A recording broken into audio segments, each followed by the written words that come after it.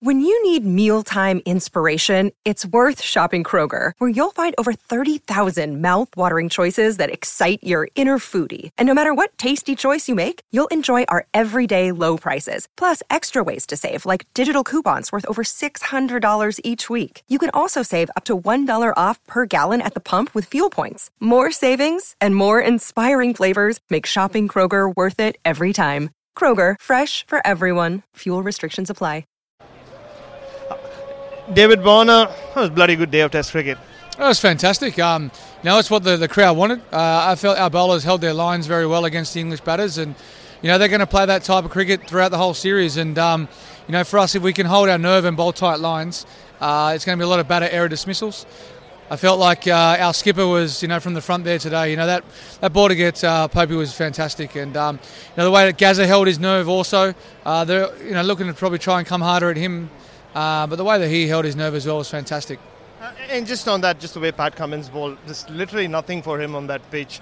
Yesterday, at least, the conditions were in the bowler's favour. To do what he did to stop England at various points, it was a special spell. Yeah, and that's why we got world-class bowlers in our lineup.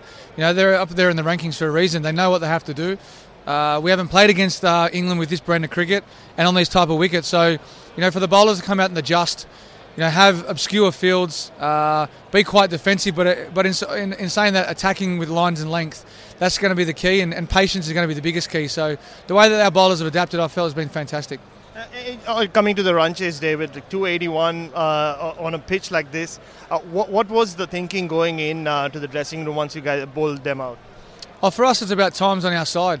There's going to be a bit of weather around tomorrow, but we can't control that. For us, it's about to come out here and play the way that you play. You can't go into your shell. I think the positive thing is, though, the wicket isn't going up and down as much as you think from a deteriorating wicket, probably on the lower side. But if we keep being patient and we keep looking to score, we will go a long way in this game.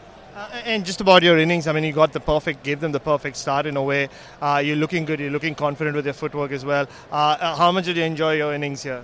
Yeah, look, my feet and my energy was fantastic, and that's the game of cricket over here in England. You're going to have one on your name on one of the balls, and for me that was exactly how I felt. That was the way that you're probably going to get dismissed if you got a good one. So for me it's about being positive, looking to score, and I feel like I'm in a great position at the moment.